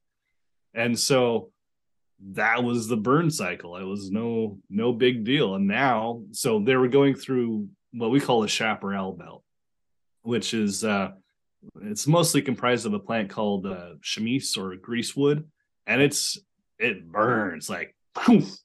With the name, and that's I would expect it to burn rather well. Yeah, it's a fun fire. If you have any sort of pyro in you, this stuff is a stuff, because it's all on hillsides, right? So if you get a pile going at the bottom, just the convection, just like woof, you'll take off a whole 5-acre hillside in like 30 minutes. Just woof. Amazing. Sounds like a V8 engine. You can hear it from a half a mile away. When did you say your burn season starts? What the wildfire season or the control season? Let me go check plane tickets. Either way. Yeah. Well, unfortunately, we all burnt that, right? It's all done. That the big fire already got it. So you're gonna have to come back in like another 10 years. But it is a fun burn. Holy moly, flames like 15, 20 feet in the air, just like, and then it hits a digger pine, and those things just like they'll poof, Roman torches, like it's both terrifying and mostly cool. It's like, that is a fire. You get enough eastern red cedar trees in a small enough area, hit it with a hot enough fire, and you can put a column of black smoke, solid black smoke, really high, and there'll be fire 100, 150 feet up in the air, up in that column. Right. And you start back, you're a quarter mile away, and you start feeling the heat coming through the windshield, and you start backing up, like maybe it's time to back up a little bit. Yep. Quarter That's mile, the good stuff. maybe. Yeah, that's fun. So, anyways, that I don't even remember, but that's kind of the idea to get back for us personally, goats and sheep, and using not so much controlled burn as much as we can, but just using their presence to stay on top of this brush. You're asking about reintroducing animals, and we don't have the goats and sheep right now. That's the problem in California, that most of these wildfires are happening in areas that are steep. Cows, I'm a 1,000-pound cow. I'm a 1,500-pound cow. I'm lazy. I'm not walking up this, 90-degree slope. Goats and sheep are like, yes, please let me do that for fun. But we don't have the animals to do it. So right now it's just kind of growing back on its own, right? I don't have to worry about it. I can't get the cows back in there even if I wanted to. So the only animals I'm going to have to control that regrowth are goats and sheep. I don't have a market for them. I could take them to the local auction yard, but I mean, why not just shoot myself in the foot and save the trip to the auction yard, right? I mean, I can do the same thing a lot cheaper. So, that is kind of the from a whole bunch of different ways of why I'm excited about goats and sheep, is because it's a market we can develop. It's appropriate to the landscape. It'll help us reduce our fuel risk. It'll help California reduce its fuel risk. And that the cultural legacy baggage of goats and sheep don't taste good is just wrong. It's just wrong. I'm sorry, but my grandfather, we are now old enough that we probably should be clarifying that our grandfathers had a really crappy time in World War II eating mutton. And mutton, yeah, I wouldn't want to eat mutton very often either. But mutton is a world of difference from lamb. And we just don't do mutton anymore. It's lamb. It's a whole different thing. Get over it, people. Your grandpa's dead. I'm coming around on the lamb. Like goat, ground up goat and chili. Yes, please. I'm here for it. We're still working on the whole lamb chop business. Like sometimes the smells just, if it smells like greasy lanolin, right, totally out. I'm totally out. If it smells good, if it smells like meat, I'm probably in. But that's have you noticed any difference? Are those hair sheep or those wool sheep? Have you noticed, or I don't eat near enough of it to be able to have any kind of educated opinion on the taste difference between hair and not hair sheep, sir. So the story that I always kind of tell, and it's probably not totally scientifically accurate, but that lanolin is produced by wool, and lanolin's the off flavor. So hair or wool sheep tend to produce more lanolin because they have more wool. And so that the hair sheep tend to be a much more mild flavor. You less often have that gamey lanolin flavor to it. So that's just kind of why I was asking. And also there's a age finishing thing, kind of like beef, right? If you have a stringy beef that you didn't finish right, they're going to tend to taste a little funkier because they don't have that nice fat cover. It's the same thing on your lamb. So even if you want them finished, you're like, oh, fat doesn't have too much flavor, but you actually want them on an increasing plane of nutrition with a good fat cover, and it actually drops the muttony off flavor. So, okay, random stuff. I mean, it makes sense that a hair sheep would have less lanolin, a lower lanolin level in the body, or fewer of those glands than a wool type sheep would. Makes total sense. Total sense. So I kind of want to circle back to your cows a little bit. Black on black, Black Angus? No. No, we're a complete smorgasbord. Basically we're red. We're a red cow, red Angus.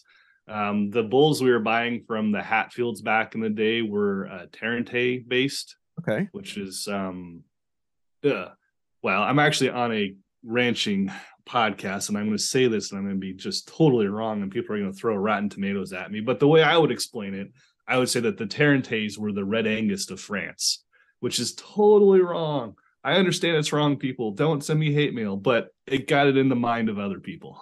Okay.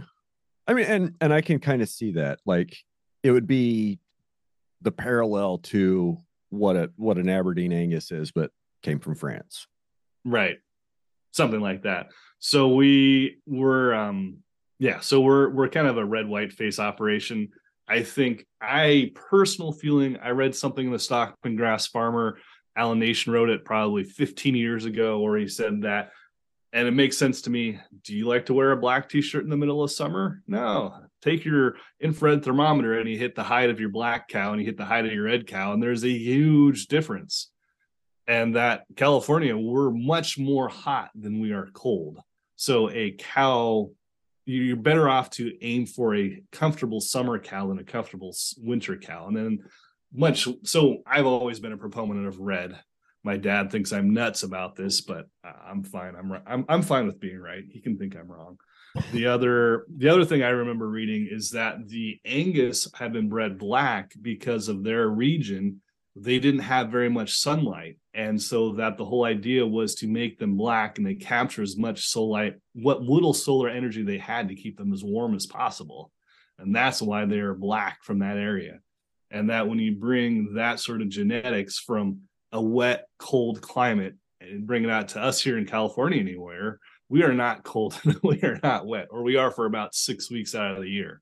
It doesn't make sense. Like, we should be much more looking, I don't know, Mediterranean climates, like some sort of Italian breed, or I don't know what. But that's my philosophy on breeding, is to not black.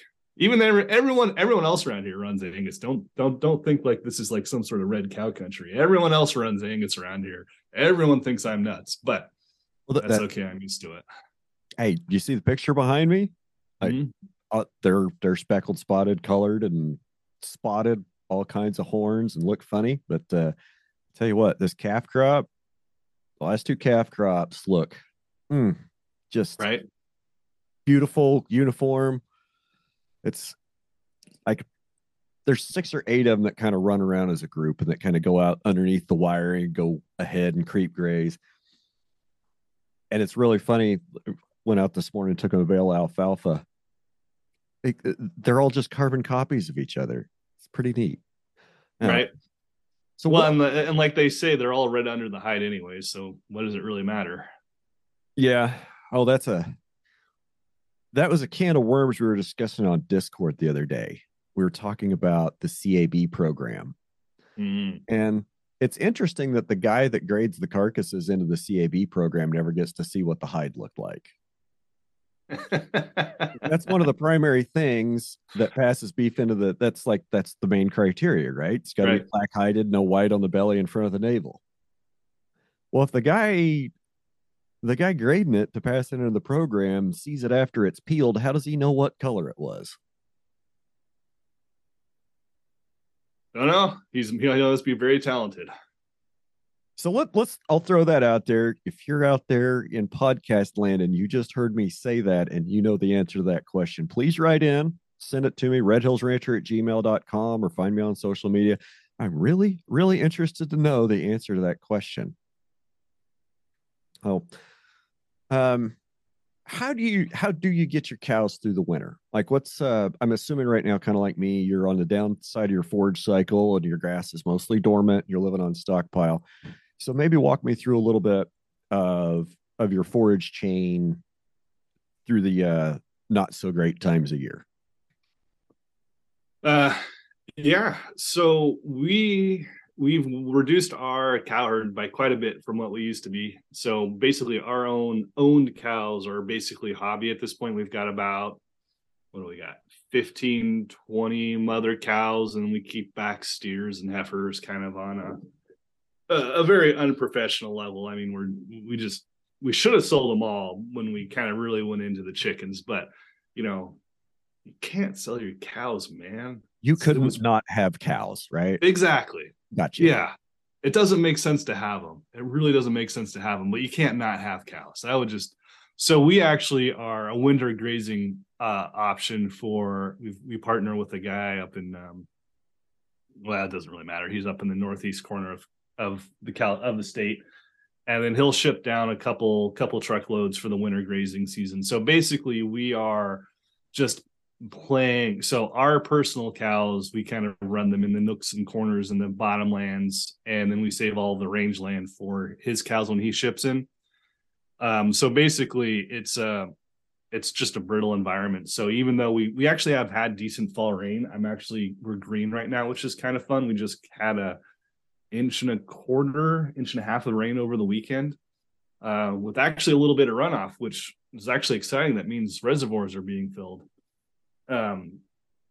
So when he shows up for the first couple of months, it's basically just metering out stockpiled. We've got, what do we have? 12 or 15 permanent paddocks, and then we'll split those up with some temporary fence depending on the season and what we've got where. And then when our forage starts turning on in March, we'll just start kind of rotating over into more of a fast growth, fast move idea. And we'll probably hit the ranch. So the 5 months that the cows are here, we'll probably hit each pasture maybe 3 times, once in the stockpile season and maybe once or twice in the green season, depending. So kind of like about an average of a 3-day graze in between moves. Yeah. I mean, our fields are wildly different in size because of our geography is all kind of funky. Sometimes when I see, nah, man, that's flat. Are you kidding me? You could put a fence wherever you want on that stuff. Yeah, looks can be deceiving. It's not as flat as it looks. It's I know. The canyon that's okay. So the canyon that's actually behind where the cows are over this ridge. Yeah. It runs for about 6,000 feet. Well, there's 2 places to get across it. Maybe, yeah, there's 2 places to cross it. One of them has a tree over it.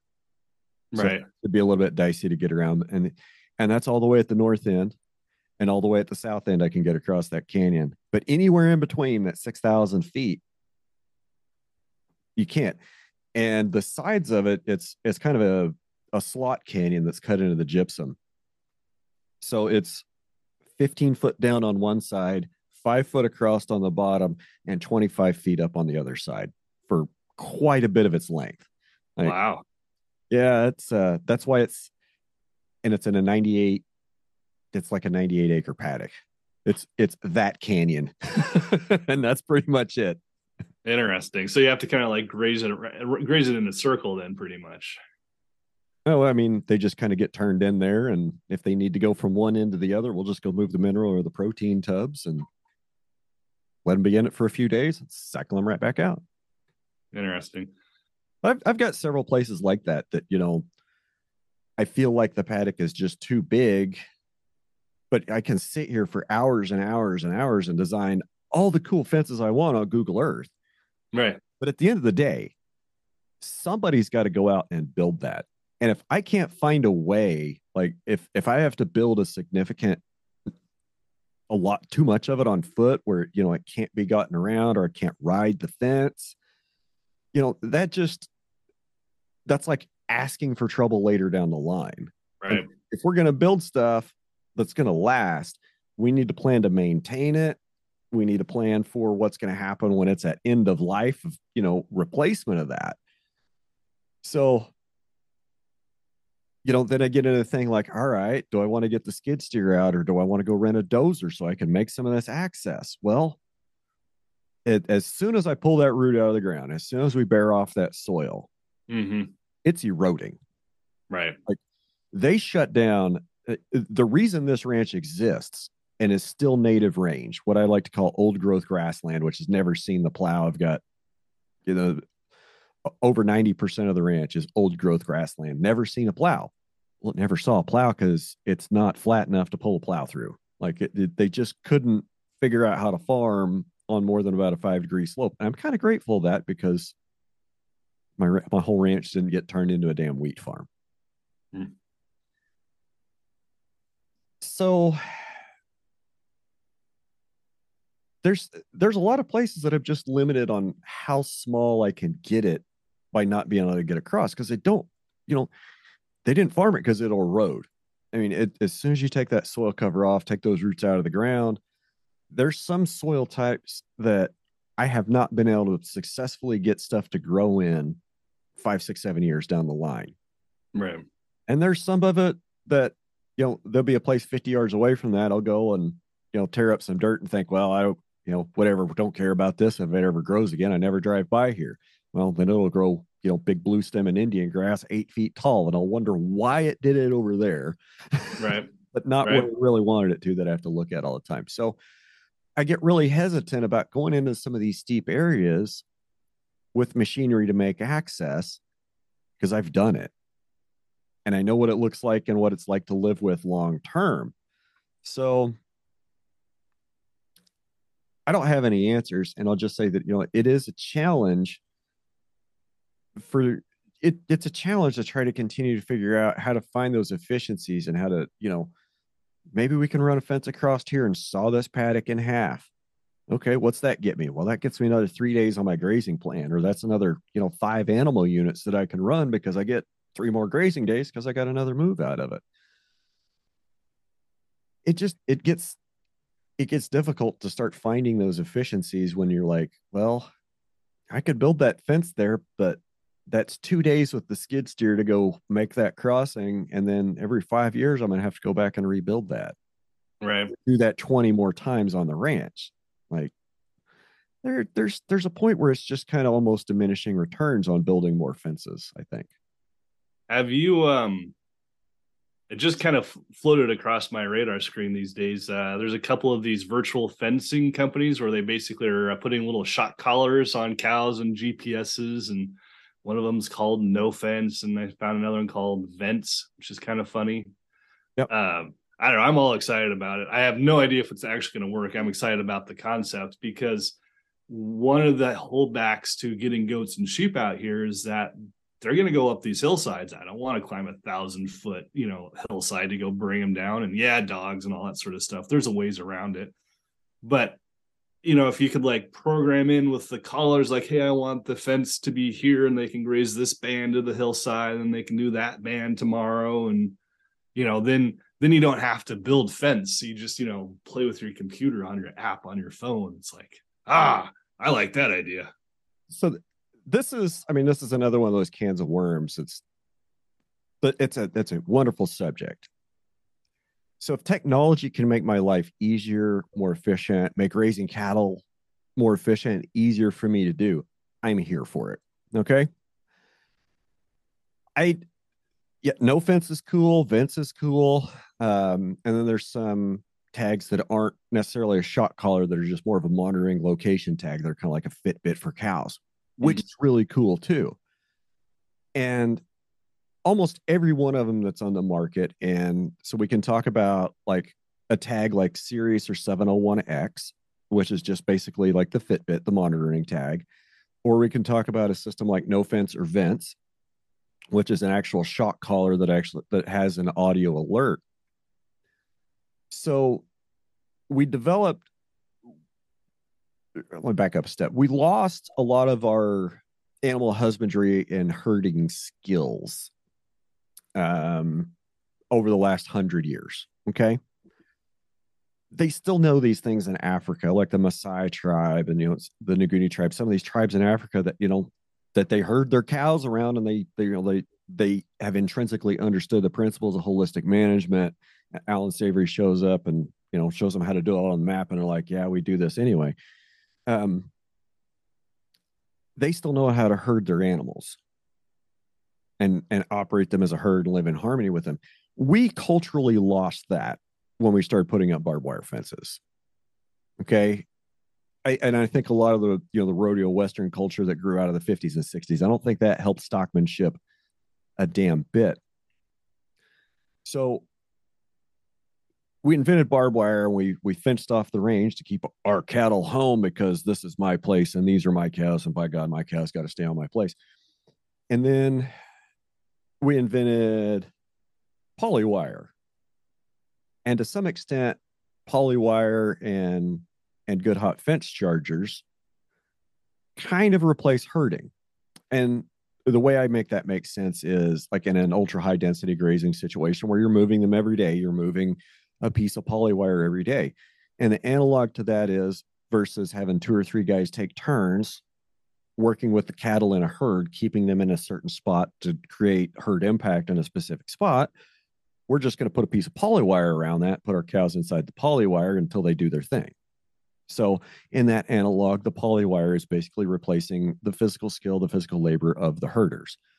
We can also talk a little bit about, the contrast to this all is what Bob Kinford likes to talk about when he talks about instinctive migrational grazing, which is some stockmanship techniques and movement patterns that help reduce stress in the livestock and help encourage the cattle to adopt a more natural grazing pattern without induced handler stress, if that makes any sense.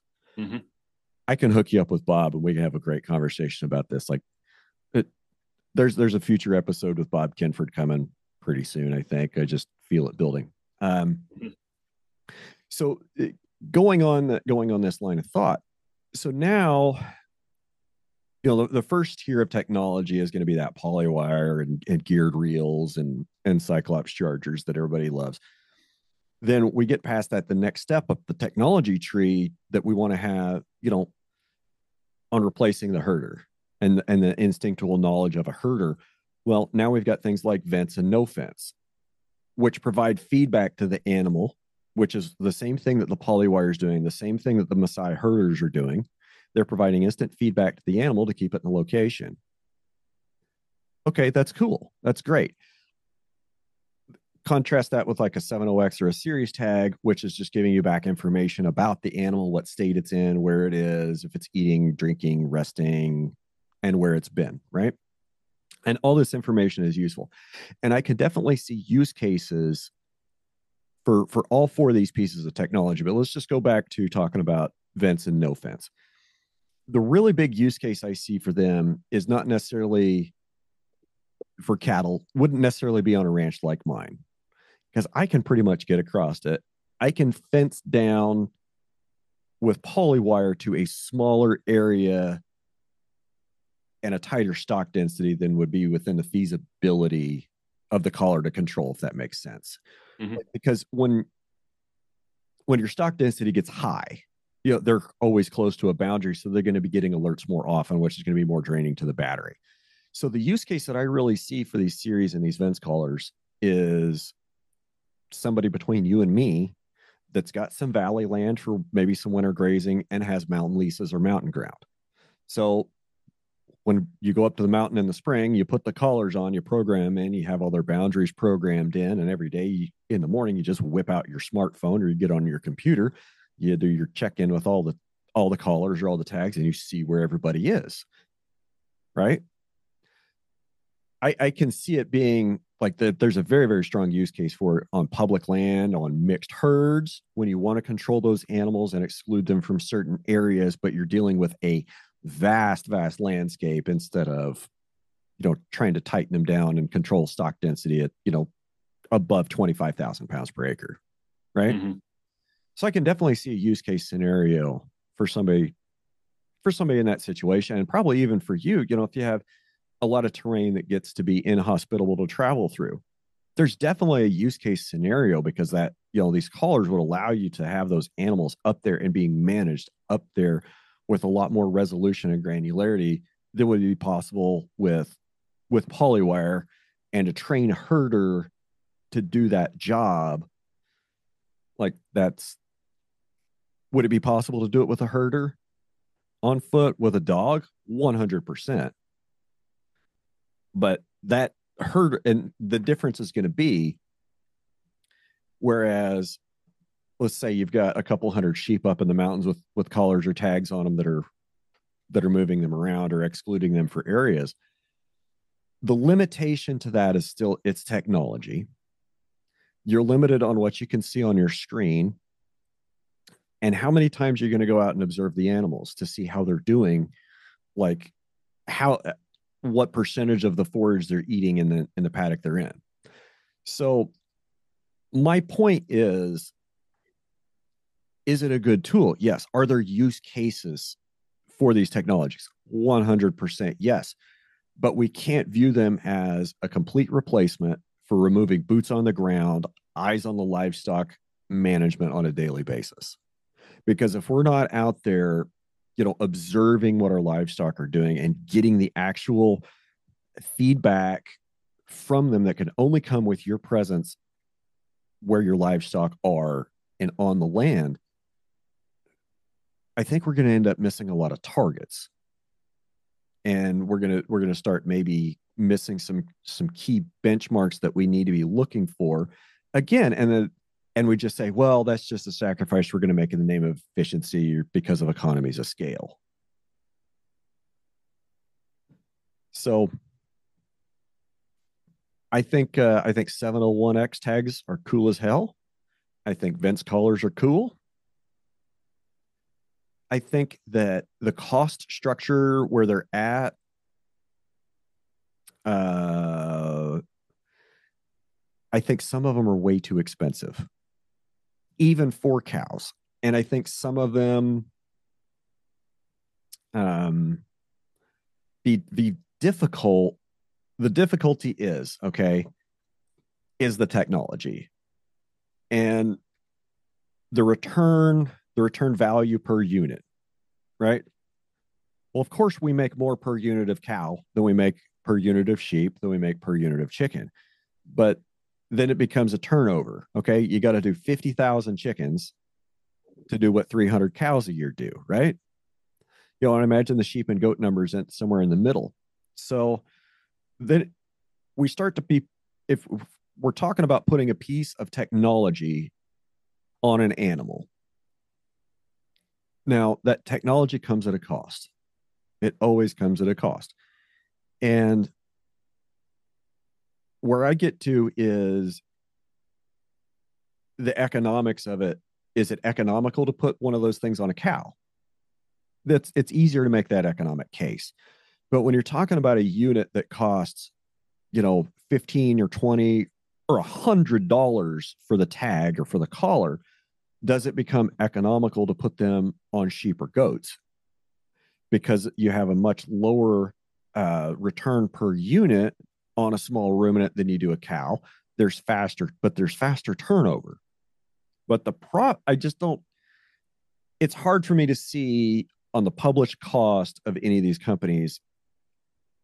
It's hard to make an economic use case scenario on sheep or goats just because of the high cost and the low margins on sheep and goats. So, like, I totally get where you're at, man. And I think that there's some fantastic potential applications for that technology. But the cost of it and the cost of that technology, like, to apply to a small ruminant, that's going to be a big challenge. So the whole other side of the coin for me, for these smart tags or smart collars, is you ever play Civilization on a computer? You ever play that computer game? I'm not enough. I know what it is, but no, never played it. Okay. If anybody out there plays games or anything like that, like when you're playing these big simulation games, there's a technology tree that you have to unlock. Okay, you start at the bottom, like one of the first things to unlock is a granary, and then you unlock a library, and you know, and as you go through the game, you get the ability to build these structures, which unlocks other things. And you don't have microchips without refining. You don't have refining without mining. You don't have mining without, you know, certain types of tools. So in order to make microchips, in order to make a microchip and a battery energy dense enough that communicates with a satellite in outer space to determine its location on the surface of the Earth within 5 feet in real time. It's a pretty simple thing that we're all very used to by now because we carry around a supercomputer in our pockets. And we can ask this stupid thing any question we want, and it'll give us a pretty good answer. We can tell it we want to go anywhere, and it'll give us the best route, the shortest route, and the most fuel efficient route.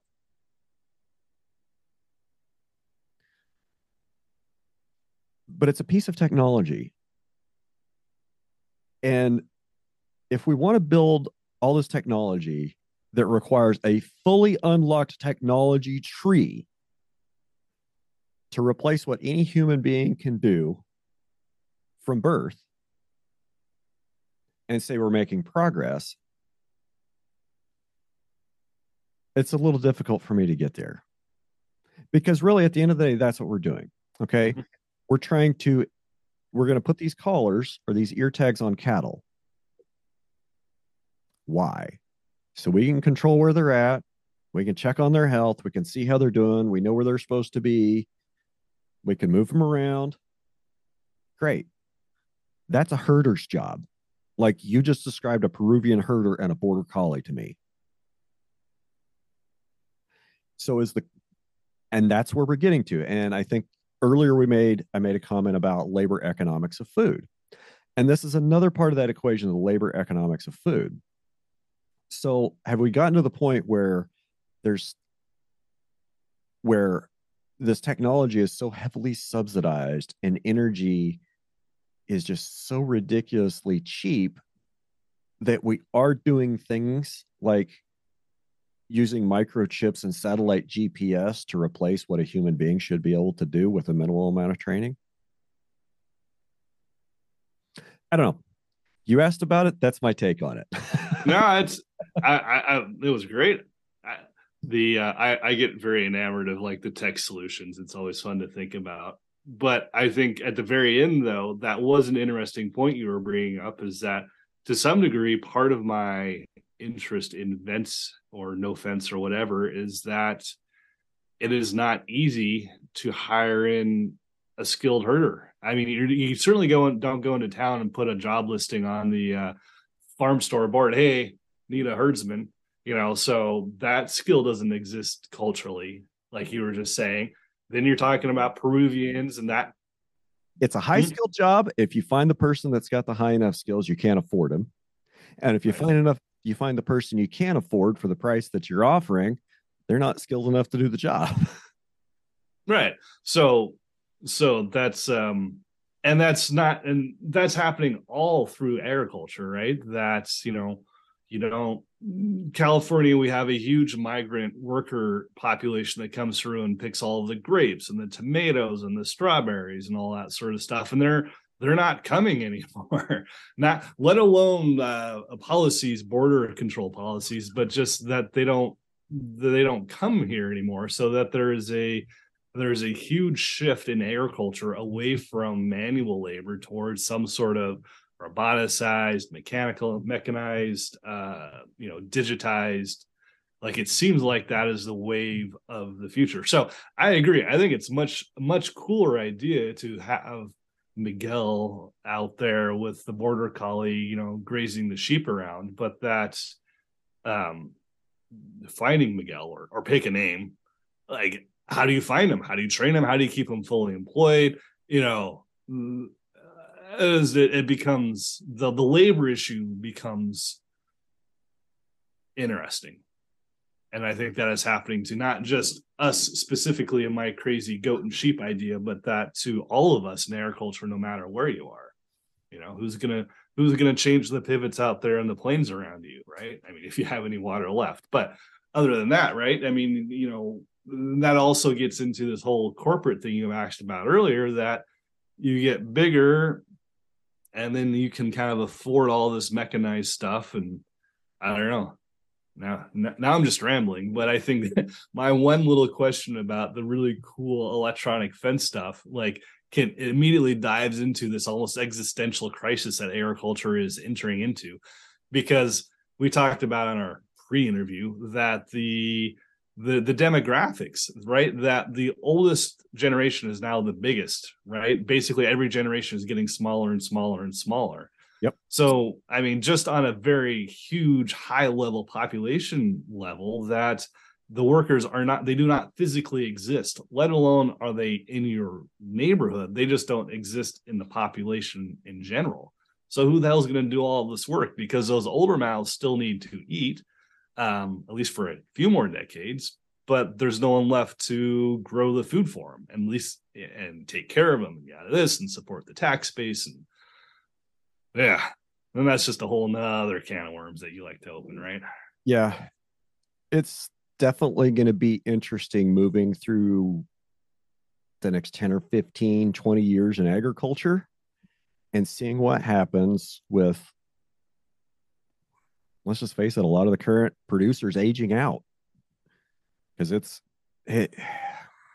going to happen. I mean, it's going to happen to you. It's going to happen to me, and hopefully, it won't happen to us for the next 20 years. But Right. we'll get to see the current one of the current generations go ahead and age out and see how that shakes out.